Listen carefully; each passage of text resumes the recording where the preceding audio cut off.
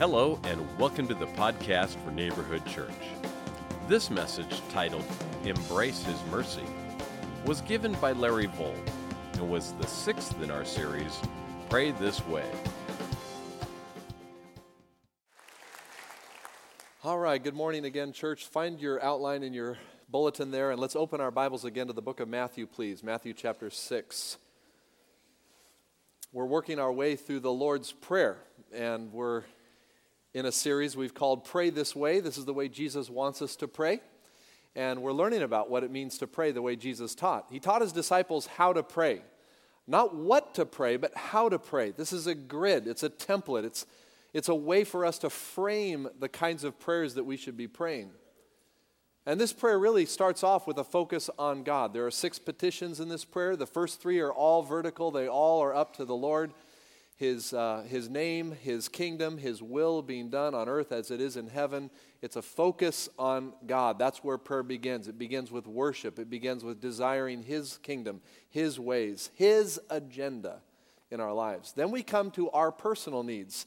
And Jesus reminded us that our personal needs begin with our daily bread.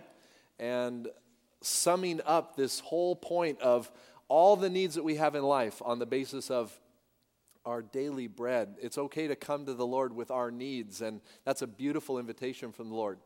Today we come to the 5th petition of this prayer, and I have to believe that this may be the toughest one of all. It's as if Jesus wants us to come face to face with some of the most difficult issues in our life when we come to this petition. So why don't we just begin our time by praying the Lord's Prayer? You can follow right along in your scripture there. And let's listen to what the Lord wants us to learn about today. Let's pray it together. Our Father in heaven, hallowed be your name. Your kingdom come, your will be done, on earth as it is in heaven. Give us today our daily bread. Forgive us our debts, as we also have forgiven our debtors. And lead us not into temptation, but deliver us from the evil one. For thine is the kingdom and the power and the glory forever. Amen. Amen. Well, the 5th petition we're looking at there in verse 12. Forgive us our debts. Today is all about forgiveness. I shudder to think how many times I have prayed this prayer as a total hypocrite. To ask God to forgive my debts, insinuating that I have forgiven all my debtors. Did you get it? Forgive me my debts, forgive us our debts, as we have also, as in proportion to. This is a difficult petition. Now, some of us would rather just leave this petition out of the prayer maybe, or at least that second half of the petition. But we can't omit it, we need to embrace it. Now, this isn't easy for our culture either. There's something going on in our culture for the last several years, and what I mean by that is there's a shift underway that seeks to replace the concept of forgiveness with the idea or the concept of tolerance. Are you following? In other words, the cultural powerhouses of our day are basically convincing people that there's really no need for forgiveness because there's really no such thing as sin. Nobody's sinners. If you ever call somebody a sinner, it's you might get into a lawsuit of some sort. There's no such thing as sin, they tell us. There's no such thing as needing forgiveness. So if you've been wronged or if you've wronged somebody, what you need to learn to do is be tolerant. Tolerant isn't anywhere close to the biblical concept of forgiveness. Let me be very clear at the top of this message. Forgiveness is a beautiful concept. It's a beautiful word. It's God's word. It's an amazing part of this petition, and we are called to understand it, to ask for it, to give it to others as much and as often as is needed. So if you're taking notes, here's the big takeaway from the petition we're about to learn in verse 12. We all need forgiveness, and we all need to forgive others. Say that with me. We all need forgiveness, and we all need to forgive others. One more time. We all need forgiveness, and we all need to forgive others. We owe something to everybody, including God. And when we learn that, when we really understand that, we are well on our way to what this petition is about. Now, I have a feeling that some of us are a little fuzzy about this idea of forgiveness and what it really means. And so I'm going to do my best today to help us frame this petition in a way that might give us an understanding about how we should be praying and the attitude that we come to the Lord when it comes to forgiveness issues. Okay, so if you're taking notes, I want to show you 5 things I think this petition has in view. Number 1, there's a cue in view. Would you say that? There's a cue in view. What I mean by this is that when we pray this way, we're instantly reminded of the core issue of the gospel and our experience with it. The important point of this prayer is not that we're praying in the way we prayed when we were converted, but it's a reminder of our conversion. When Jesus said, pray this way, our Father who art in heaven, and the prayer goes on, forgive us our debts. Jesus isn't suggesting there that every time we pray, we should be converting again to him. But this prayer, this petition, puts us into a queue where we remember that we have been forgiven. Remember, Jesus is teaching his disciples, and they wouldn't need to pray every time for God to forgive all their sins. There's something else in view here. This is not the conversion prayer. This is simply a cleansing prayer. We're going to talk about that more in just a minute. But I wanted to point out simply is that this brings us back to the gospel. Well, you ask people what the gospel is today, you get lots of different things. You know, what is the gospel? People say, well, the gospel is God's love, or the gospel is God's power, or the gospel is keeping God's commands. The gospel is being a good person. I've heard people say all kinds of things that never get to the core issue of the gospel. The core issue of the gospel is this, that lost sinners like you and me are offered the free gift of forgiveness of all of our sins through faith in Jesus Christ. That's the key issue in the gospel. So every time we pray this prayer, we're rehearsing again the fact that we are broken people, that we have made our own mistakes, that we have hurt others, that we have done things that have offended others. Every time we pray this prayer, we are reminded that in the midst of all of our sins that we've come before God with, he has wiped the slate clean. Aren't you glad? And every time we come to the Lord, he wants us to remember that our sins have been forgiven. If we know Christ, remember he's teaching disciples, he's teaching followers, this is how you pray. There ought to be a daily reminder, oh yeah, that's right, I'm forgiven in full. You see, when you really don't understand your own forgiveness, you have a hard time forgiving others. When you don't understand what God's done in your life and the giant heap of sin that God has removed from your life, when you don't really see that, the way you look at others is judgmentally, you become pharisaical, and we've all done that. We become so, oh, you shouldn't be doing this, and this is terrible the way you're living your life. And we forget the life from which we've come that God has forgiven us. There's always someone that wants to disagree with the assertion that he or she is a sinner. Listen, just ask the person with whom you're married, and you'll find out if you're a sinner or not, if you have the nerve to do so. I mean, look at the person next to you right now. Just take a look. They're sinners. Tell them they're sinners. Now, okay, that's enough. I saw someone back there really going for it. Anyway, we're all sinners. All of us are sinners. All of us are broken people. And like the saying says, hurt people hurt people. And until you get healed, until you see the healing that God alone can give to you, you're going to keep hurting other people. Ecclesiastes 7:20 says, there's not a righteous man on earth who does what is right and never sins. That's a great verse. There's not a righteous man on earth that does right and never sins. Proverbs 20 verse 9 says, who can say, I have kept my heart pure, I am clean and without sin? The answer, no one. 1 John 1:8, if we claim to be without sin, we deceive ourselves and the truth is not in us. The Bible is clear. We're all sinners. But here's the beautiful truth. In Christ, our sins are forgiven. Hallelujah. We cry out with the psalmist, Psalm 32, 1 and 2. Blessed is he whose transgressions are forgiven, whose sins are covered. Blessed is the man whose sin the Lord does not count against him, and in whose spirit is no deceit. So I want to point out right up at the top of the message that this petition should take us back every time, and this is why we should pray this way. Every time there should be an awareness of the fact that God has forgiven us, and we come to Him as a reminder of our forgiveness before Him. We pray this prayer as believers. We can't help but to remember it's a cue that reminds us of our conversion and our following Christ. But here's the second thing. Not only is there a cue in view, there's a cleansing in view. Say that with me. There's a cleansing in view. Now, I've already said it, but I'm going to say it again. The petition brings us to our need for daily renewal, maybe moment by moment renewal. Getting close to God in prayer begins with admitting our spiritual need for daily cleansing.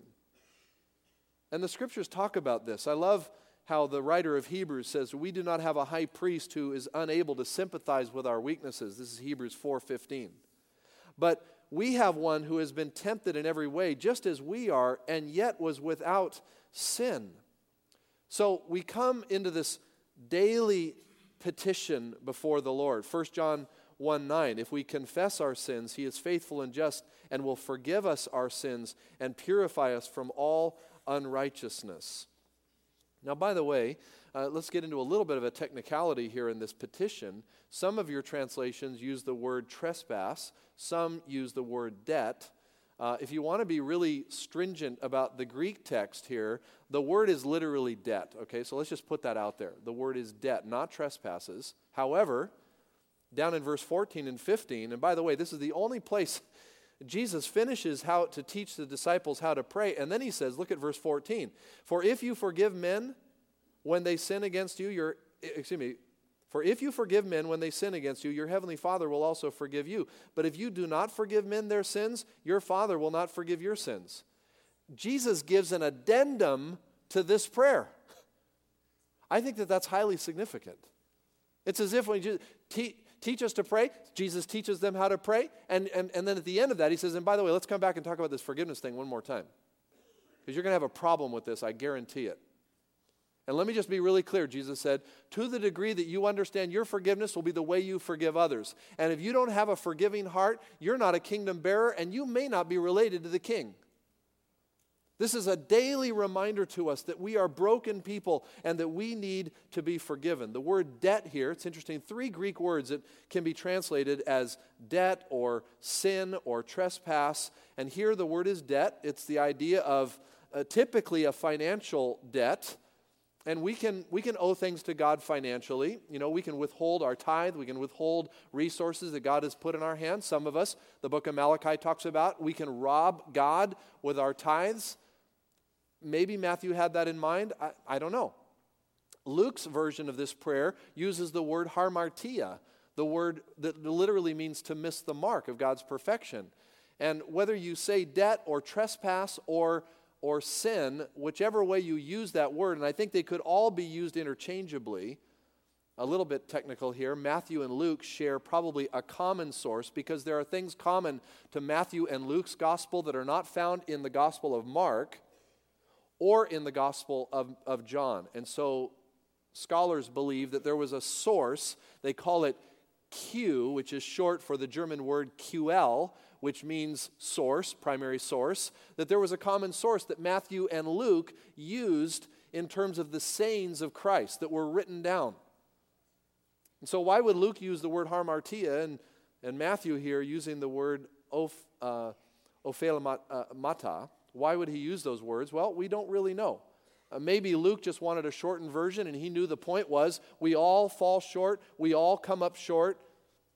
It's easy when you think about these 3 terms. Listen, to sin against God is to miss the mark of His perfection or holiness, to come up short. To trespass against Him is to go where we have no business going, like when we become the judge rather than letting God be the judge. When you judge others, you're taking God's place. That's trespassing. Ever been on someone's property that you shouldn't be there? I got arrested once for trespassing. I'm just admitting some of my sins this morning. And, you know, the judge threw it all out because there was about 250 other people that had done the same thing. And he said, if you guys ever do this again, I was fishing on a lake that I shouldn't have been fishing on. And so anyway, just a little bit of background, my life. When we try to control our lives apart from Him as our sovereign leader, we're trespassing into zones that we have no business going in. When we withhold what is rightly due Him, such as our full surrender or worship or our money or our time, then we could say we are debtors to God. When we miss the mark of God's perfection in our moral life, whether in thought, action, or deed, we miss the mark, hamartia, we sin against God. And watch this, we sin, we trespass, we have debt before God, and watch this, we do this with others too. We go where we shouldn't go with others. We miss things that would instead build them up, we tear them down. We are so good at hurting others. And Jesus wants us to remember the whole idea here is to first come before God. God, I need daily cleansing in my life. Not weekly, daily. And could I just say maybe hourly? We should remember when we've transgressed, when we've quenched the Holy Spirit, words we've spoken to loved ones, things that were nasty or mean or cruel or without thought, we should quickly say, forgive us, forgive me my sins. Ken Hemphill, in his book, The Prayer of Jesus, states this way. He says, the time we spend in debt to God is time we spend away from Him. And the time we spend away from God is time we waste forever. Wow. Have you confessed your sins, agreeing with God, something you have said, something you have done is not in alignment with God, and that God has ultimately pardoned us from all of our sins? Beautiful reminder. I see in this petition, there's a cue in view, there's a cleansing in view. Thirdly, if you're taking notes, there's a conviction in view. Say it with me, there's a conviction in view. Praying this way is believing that God does forgive, and more, that you are forgiven. Jesus wouldn't have led us into this prayer in some vain hope that God would actually forgive. I've met many believers who are still wallowing around in guilt over things they've done in the past. They're not walking in the grace of our Lord Jesus Christ. Aren't you glad for His grace? Aren't you glad that the past is the past? And the past might be as recent as 2 minutes ago. Or it might be 2 years ago or 20 years ago. But when you come to Christ and giving Him your life, the grace of our Lord Jesus Christ, complete, total forgiveness. I love the prophet Isaiah, God speaking through him. Though your sins are as scarlet, they will be white as snow. Though they be red as crimson, they will be as wool. Psalm 103, verse 12, one of my favorites. As far as the east is from the west, so far as He removed our transgressions from us. How far is that? Can anybody tell me? Isaiah 43:25, even I am He who blots out your transgressions for my own sake and remembers your sins no more. Listen, God is the only one who supernaturally can remember our sins no more. And God is infinite in knowledge. We don't forget. God chooses to forget. Wow, that's amazing to me. Forgiveness isn't something so that we can feel better about ourselves. It's so that we can be united with Christ. He forgives us not for our sake, but for His sake, so that we can come into His presence. Some of us have a difficult time forgiving ourselves. And we can't forgive ourselves. It's hard to forgive others. We carry the weight around. We blame. We accuse. We hurl abuse at the loved ones that are near us. Carl Menninger, a great psychologist, once said that if he could convince the patients in his psychiatric hospitals that their sins really were forgiven, he said 75% of them would walk out the door the next day. What does this say? It says that when we harbor resentments, when we harbor unforgiveness, we're killing ourselves. You know, disease and heart failure and all these things, experts and medical experts are telling us, is often attributed to bitterness and a lack of forgiveness in our lives. I mean, wouldn't it be great? Think about it this way. I read this list last week. I thought this was really cute. Wouldn't it be great if harboring resentment and unforgiveness burned fat calories or something like that? I mean, if it was something positive. But no, it's always negative. coronary disease, heart failure, stress, aneurysms, whatever. People, high blood pressure. So there's a cue in view, remembering where God has taken you. There's a cleansing in view, daily spiritual renewal. There's a conviction in view. God, I believe that you will and that you do forgive. If you're taking notes, here's a fourth thing I see in this thing. I see in this view, I see that there's a catch in view. Now, you knew I was coming to this. Jesus said in the phrase, as we also have forgiven our debtors. Oops. Everything was going well until we stop and look at this part of the petition. Augustine, one of the great church fathers, said this. He called this the terrible petition. And I think I know why. Because you have to come to face the issue of how you've treated others around you. Here's what I believe Jesus has in mind here. I believe he's telling us that part of our prayer life needs to revolve around realizing and remembering that we have our own issue with cleansing. And watch this, we have our own issue with forgiving. Is there anyone in your life today that you have decided you're not going to forgive? Is there anybody in your life that you've said, I can't quite release them. It's what they've done is just way too egregious. Then you really don't understand what God has done in forgiving you, to be honest. A person that holds that kind of grudge doesn't fully realize the depth of God's forgiveness in their own heart. The parable of the unmerciful servant that Matthew records in his gospel. Remember Matthew 18? Just turn there. You're in Matthew 6, just a few pages over. Remember, Peter comes to Jesus. Lord, how many times shall I forgive my brother when he sins against me? Up to 7? Boy, Peter's being really liberal there. 7 times, Lord? And Jesus answers, I tell you, not 7 times, but 77 times. Some of your translations say 70 times 7. An infinite, hyperbolic way of saying an infinite amount of times we should forgive.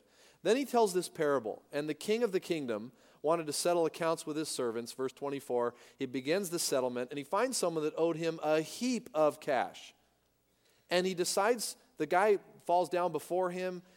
Be patient with me, he begged, I will pay back everything. The servant's master took pity on him, canceled the debt, and let him go. Wow. Can you imagine? What is the biggest debt you've ever had forgiven? I don't know. And instantly I think of a monetary debt where our firstborn was born. The doctor promised that we wouldn't have a C-section, and we weren't insured in the hospital where he was delivering. And guess what? My wife had a C-section on our first child, Katie. And the bill was, I don't know, back then it was the 1980s, it was like $10. No, anyway, it was, I don't know, $30,000, something like that. And I remember the doctor coming in to the area 2 days, just before we were getting ready to leave the hospital. He says, hey, I talked to the admin, talked to everybody there. This debt is forgiven. A little cross right over it. Oh, thank you, Lord. Because I was afraid we'd have to leave Katie at the hospital and just move on with our life. So that's the biggest monetary debt. But I've had other debts, forgiven in my life. But what about emotional debts, spiritual debts? So here this guy, he's got this huge heap of cash that he's forgiven, and then he goes out, and on his way, he's just whistling Dixie. He's all excited, and he sees this guy that owes him $20 or whatever, just a little cheap nothing. And he goes, hey, you owe me money. And the parable, Jesus telling a story, he grabs him, starts choking him. The fellow servant fell on his knees, begged him, verse 29, be patient with me, I'll pay you back. Sound familiar? Same thing. Verse 30, but he refused. Instead, he went off and had the man thrown in prison until he could pay the debt. This is what happened back in those days. If you had a debt you couldn't pay, you actually served time, and you paid off during that time. When the other servants saw what had happened, they were greatly distressed. They went to their master and told everything that happened. Then the master called the servant in. You wicked servant, he said, I canceled all the debt that was yours because you begged me to. Shouldn't you have had mercy on your fellow servant just as I had on you? In anger, his master turned him over to the jailers to be tortured until he should pay back all he owed. I think that guy was probably regretting the $20 that he's tried to get back at that point, don't you think? Verse 34, this is how my heavenly Father would treat each of you unless you forgive your brother from the heart. Now, I don't know of any harder sayings in the gospel than that. You got resentments against people? Jesus said, I can heal that resentment when you see what I want to do in your life. When you see how I can forgive your life, I'll heal that resentment in you, but you got to trust that I'm going to clean you up first. And there's some people here in a crowd this size today. There are people that are harboring resentments. Someone did something to you 20 years ago, 10 years ago, 5 years ago, last year, last month, and you've held on to that. You're bitter toward them. You won't talk to them. You won't be in any social context with them. You've decided to write them off. And Jesus said, how's my forgiveness going in your heart? Now, it needs to be pointed out, it's timely that I point this out. There's a difference between forgiveness and reconciliation. If you have been abused, if you had a marriage that has gone south because of immorality, the Bible is not suggesting that you just sort of forgive and move on as if nothing happened. That's reconciliation. Forgiveness is commanded. There's no option. If you're a Christ follower, you have zero option but to forgive. Are you following? But reconciliation, there's a lot of things that are dependent on reconciliation. A pathway of trust, integrity, honesty. There are difficult relationships that remain difficult because someone decides they just want everything to be the way it used to be, but they're not willing to change. Forgiveness should remain soft. It should remain always. Yes, I forgive. Yes, I love. But reconciliation, we got to work that out. Happens in the body of Christ too. Sometimes people they confuse those two things. If I'm forgiven, that means we should just go back to the way it used to be. Well, sometimes that's the way it works, but on the 10th time or whatever, then you got to kind of work through a reconciliation plan. Now, if you're having trouble with that, we can talk to you. Pastors can help you with that. I know some of us are just kind of stuck on that issue. Forgiveness is a matter of the heart. If you're still looking at people with bitterness and resentment, you've got a forgiveness issue.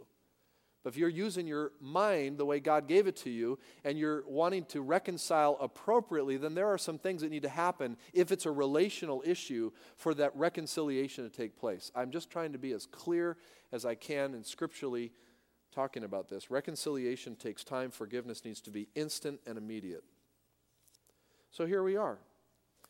Is there a need to forgive someone in your life today? Either get at it or quit praying this prayer.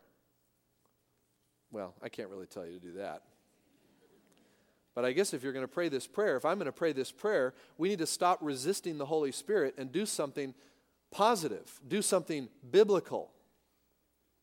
Frederick Buechner puts it this way, a very clever writer. He says this: to forgive someone is to say one way or another, listen, you've done something unspeakable, and by all rights I should call it quits between us. However, although I make no guarantees that I will be able to forget what you have done, and though we may both carry the scars for life, I refuse to let it stand between us. I still want you to be my friend. Now, there's people in our lives that need that kind of statement. Who needs that in your life? There's a cue in view. There's a cleansing in view. There's a conviction in view. There's a catch in view. And lastly, there's a calling in view. It struck me that what Jesus was getting at here is more missional than I first recognized. I mean, think about it. He's coming to his people, the church, and he's saying, this is what you ought to be known for. You ought to be known for forgiveness. Now, if you just took an inventory of the people in our community about the likelihood and the relevance to Christians really forgiving each other and forgiving those that have wronged them, you might find that there's a suspicion about people in our culture that we are really all that forgiving as a people. And yet we look around and Eden's damage is everywhere. There's just carnage, bodies. I mean, how many people did we kill this last week with our thoughts? Remember Jesus said, if you have hatred in your heart for somebody, it's the same as murder. So just because you haven't literally murdered somebody, don't feel like you're all that great. Because if you thought it, so then you have to think, okay, how many people, I murdered that guy on 880 last week when he cut over me. How many murders this past week? How many lustings? How many false intentions for the sake of appearance? How many ways did we quench the Spirit of the living God? With our words, with our attitudes, with our actions. And how do we get out of this damage of Eden? Here's how we get out of it. We trust the forgiveness of Christ. We embrace his mercy. We welcome it to our hearts. And then we give it away. We give it away. Because we have been so graciously treated, beloved. We will graciously treat others. We will choose not to harbor resentments. Oh, there may need to be a pathway of reconciliation that the other party may not be interested in, but we've got to stop being bitter and through with people. We got to love them, got to forgive them. And I don't know, someone here today, maybe that's needed in your marriage. Maybe that's needed in your relationship with one of your kids or with a parent. Maybe that's needed with a work relationship. Maybe somebody right here. Maybe somebody you can actually see right now. Maybe it's me. I've wronged people. I've hurt people. I didn't mean to, but I've hurt people. I know I have. And so have you. But isn't it great that God says, I forgive you. I take this heaping mound of sin of the whole world, and I pile it up in one big place. It's called Calvary. And my son Jesus took all that sin, and he died to pay the ransom for all that sin. Don't you think that's something our community needs to know about, beloved? Don't you think that we ought to be called, if there was ever a people that would be called a people that pardon, don't you think that should be Christians? One of the greatest things you could do this week is to actually let some people off the hook. And that might even include financial debts. I don't know. Debt, sin, trespass. You're off the hook. Whew. Wow. Now, I don't know. Our prayer room is going to be busy this morning, I think. But you know what? Don't we dare treat this trivially, because Jesus didn't. He came back with the addendum. Oh, don't forget, if you don't forgive men of sins, your Father won't forgive your sins. Is forgiveness, Larry, is forgiveness conditional? Like if I don't forgive, God's not going to forgive me? No, God's always willing to forgive. He's bringing the point up that we're the ones that are not. So be like your Father in heaven. Pastor Larry, be like your Father in heaven. Church of Neighborhood Church, be like your Father in heaven. Let's be a forgiving community. Boy, there's some stuff to wrestle with there. So it all starts with the gospel of Jesus Christ. Do you know Christ this morning? Have your sins been forgiven? That's where it starts. You can have wholesale forgiveness today. Past, present, future. All sins forgiven. And then daily, oh Lord, just a reminder, Lord, forgive me of my sins as I'm also forgiving those who have sinned against me. Just a reminder. And I have a feeling there'll always be enough material to be reminded of that need. Let's go to the Lord in prayer. Jesus, in one sense, we are amazed that this is the way you treat us, because we see ourselves. And forgive us, Lord, for thinking at times we deserve to be forgiven because we're so good. Thank you for the truth of the gospel is that even though we were vile, wretched, rebellious, depraved sinners, you graciously, freely offered yourself to pay the penalty for our sins. Oh Lord, I pray that would just be like a fresh, clean spring that we would drink from this morning. And if there's someone here, Lord, that has never experienced the total cleansing, forgiveness that you offer, Lord Jesus, may they right here, right now, acknowledge that as a sinner, they need a Savior, and that Jesus, you are that Savior. And if that's you, my friend, right now, open your heart, believe on Christ. Confess as a sinner you need a Savior. Everyone who calls on the name of the Lord shall be saved, the Bible says. And if today that is your desire, to follow Christ, to follow Him in the realm of forgiveness, then I want you to slip up your hand right now. Is there anyone this morning coming to Christ, asking Christ to be Lord of your life? Yes, I see those hands. Yes, up in the back. Yes, in the middle there. Praise God. In the balcony area this morning, coming to Christ, trusting in Christ, believing that He will forgive and is forgiving your sins right now, to follow Him in obedience, to trust Him, to be a kingdom bearer.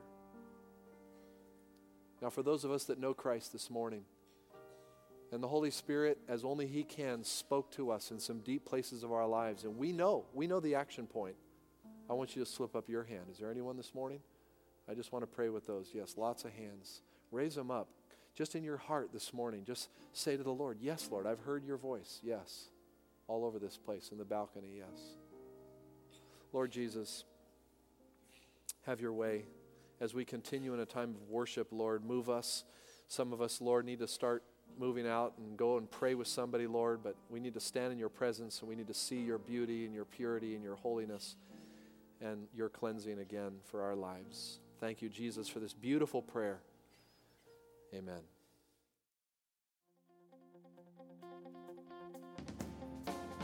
Thanks for listening. If you'd like to hear additional messages or you're interested in finding out more about Neighborhood Church, please visit our website at 3crosses.org. That's the number 3, crosses.org.